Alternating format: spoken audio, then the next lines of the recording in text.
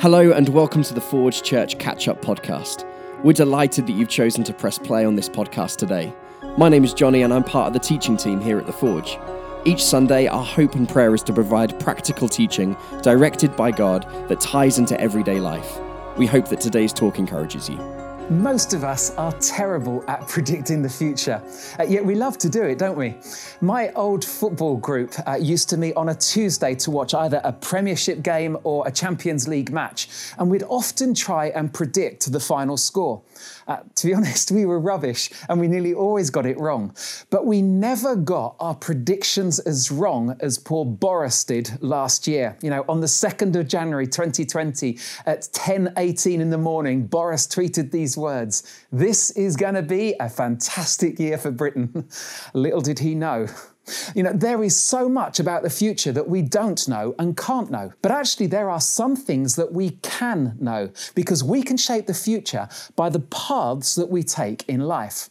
And it's based on the principle of the path. But we're going to come on to that a bit later. A number of years ago, Sarah and I were invited to a house in France to join some friends who were celebrating a significant wedding anniversary. Wynne and Jill, my uncle and aunt, were also invited, but were going to be travelling separate to us. And so Jill very kindly gave us a spare map of the area in France that we were going to, as this was before the days of Google Maps on our phones. And so we headed off to Calais. We chose our route to the house that took us through a town called Saint-Omer.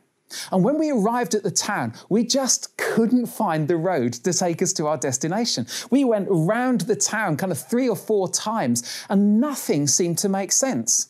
And for about an hour, we went this way and we went that way and we just couldn't find our way onto the right road.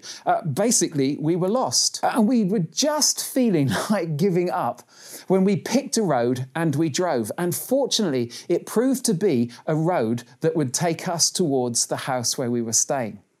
And when we arrived, much later than expected, we told everyone that we'd got lost and we'd circled Saint-Omer several times before finding the right road out. But they all looked puzzled and they said, "Why didn't you take the motorway?" And we said, "What motorway? There wasn't a motorway," and we showed them the map. And then my auntie then realised that our lostness was all her fault, that the map that she had given us was so old and out of date that it contained no motorway. Now, whether you have your own version of Auntie Jill or not, you know, it's easy to get lost, isn't it? And there are some basic rules about being lost. You know, we don't get lost on purpose. We don't choose it. It just happens to us. You know, we're lost before we know we're lost. You know, we just become aware by the time that it's too late. And men drive faster when they're lost. I don't know why, but we do. And we wind up where the road that we're on ends up. Now, fortunately for Sarah and I, we managed to guess the right road to get us to our holiday destination. This principle is obvious when it comes to driving, but it's less obvious to us when it comes to living. But just as physical roads have kind of predictable outcomes or destinations, there are predictable outcomes and destinations in just about every area of life. Hence the series title, The Beginner's Guide to Predicting Your Future. You know, the paths that we take in life will always lead us somewhere, and we can know where that somewhere is. How? Well, Johnny launched the series brilliantly last week as he highlighted the principle of the path. And the principle of the path is this, that our direction determines our destination. Now, this is true financially, it's true professionally, relationally, it's true emotionally and spiritually. In fact, anything with an "ly" at the end, it's true. And if I was to ask you about what you'd like your life to be like in 3 to 5 years' time, I think you'd be able to give an answer. And maybe you'd say you'd want to be financially secure or enjoying your job or happily married or fit and healthy or on fire for God. You know, these are great goals. They are great intentions. But this is where the challenge comes, because there is often a disconnect between our intention Yes, I want to be fit and healthy and I want to have lost weight, or yes, I want to have a strong faith. A disconnect between our intention and our direction. Now, I believe that God doesn't want us to be a victim of this disconnect. Because at the end of the day, direction trumps intention every day. I am living evidence of that. I mean, over the past 10 months, I have put on some extra weight. Now, I hate it when my shirts go tight and I have this kind of muffin top that rolls over the top of my trousers. I never intended to put on weight. In fact, my intention is always to lose weight. But even in prepping this talk, I ate a bag of crisps, I opened up a tub of roses and ate all the dairy milk chocolates and the fudge sweets. So do you see? There's this disconnect between my intention and my direction. The path that I'm on isn't leading to weight loss. Now, you know where this path is leading, and so do I. You see, my intention may be good, but it makes no difference. Now, every married couple that I know wants to be happy and grow their relationship. And yet, so many spend little time together, rarely talk, they complain about each other's faults, and they're on a path that doesn't lead to their intended destination. There's a disconnect. We live with the consequences of the path that we take, which is why we sometimes need to do a U-turn and get back on the right path that leads us to where we want to go. You see, the truth is that you are unique. You really are. But your path and your destination isn't. Now, a wise man called Solomon knew this over 900 years BC. And he wrote some very wise words assembled in a book that we now have in our Bibles called the Proverbs. And in Proverbs 7, Solomon tells a story. It's a parable to some young men about a young, naive man and a seductive married woman. Now, the point of this parable isn't that all women are seducers or that all young men are naive, but what Solomon is highlighting is that what is intended by us as a diversion is actually a direction with an unintended destination. Now, he's the narrator in the story, and he writes this. While I was at the window of my house looking through the curtain, I saw some naive young men, one in particular who lacked common sense. Now, he was crossing the street near the house of an immoral woman, strolling down the path by her house. And it was twilight in the evening as deep darkness fell. And the woman approached him, seductively dressed and sly of heart. And she was brash, rebellious type, never content to stay at home. She's often in the streets and markets soliciting at every corner. And she threw her arms around him and kissed him. And with a brazen look, she said, I've just made my peace offerings and fulfilled my vows. Hey, that's sexy talk. You're the one I was looking for. I came out to find you, and here you are. My bed is spread with beautiful blankets and coloured sheets of Egyptian linen. I've perfumed my bed with myrrh and aloes and cinnamon. Come, let's drink our fill of love until morning. Let's enjoy each other's caresses, for my husband is not home. He's away on a long trip. He has taken a wallet full of money with him and won't return until later this month. In other words, there's no consequences if you don't get caught or if nobody knows. We can take the wrong turn without going the wrong way and things still turning out fine. So that's what she's saying. So she seduces him with her pretty speech and entices him with her flattery.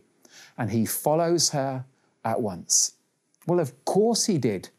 She likes me. I'm special. I'm one in a million. Whereas in fact, the narrator thinks he's one of a million. And he says, I'm going to have the night of my life. And the narrator of the story says, he followed her and at once, like an ox going to the slaughter. What? No, it's just a diversion. This is just a bit of fun. Don't be so old-fashioned. But the narrator carries on. He was like a stag caught in a trap, awaiting the arrow that would pierce his heart. He was like a bird flying into a snare, little knowing it would cost him his life. cost him his life. This is just a bit of fun. But then the narrator, Solomon, pulls away from the story and he talks to the young men in his presence. And he says this, "So listen to me, my sons, and pay attention to my words. Don't let your hearts stray away towards her. Don't wander down her wayward path." Path. It wasn't a path. This was just a distraction, a diversion. But Solomon continues, "For she has been the ruin of many. Many men have been her victims. Her house is the road to the grave. Her bedroom is the den of death." Her house is the road to the grave. We're going to come back to that in just a moment.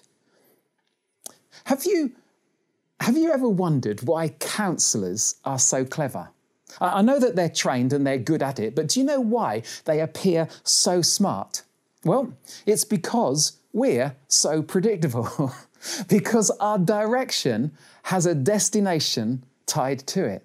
And so we start sharing our problems and issues and we look for a fix, a solution to our issues. And the wise counselors know that there is no fix. You can't fix people. You can fix things, but you can't fix people. What you can do is change direction. Now, this isn't an overnight thing. It's a process, a step by step in the right direction. And the right direction leads to the right destination.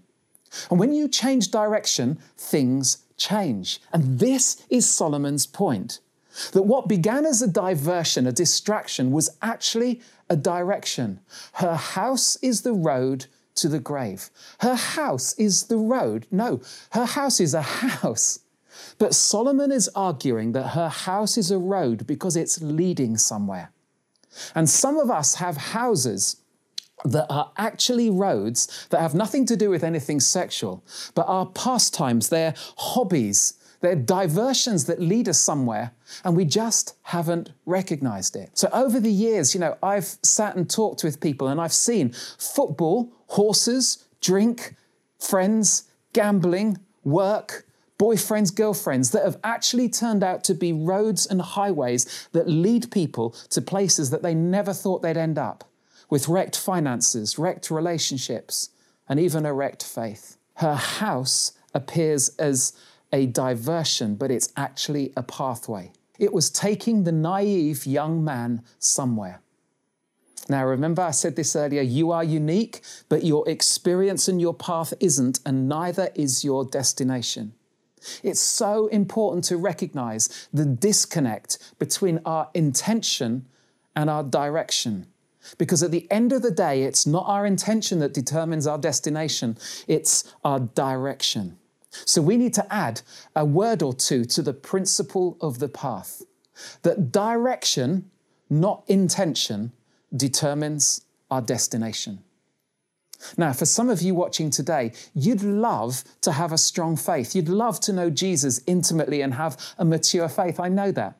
But let me ask, is the road that you're on, the habits and practices and attitudes that you have, are they leading you towards your destination of that close relationship? I've heard so many Christians say, I wish I knew my Bible better, but then they never read it. And I'm not sure what they expect God to do, to somehow infuse it into them. I don't know.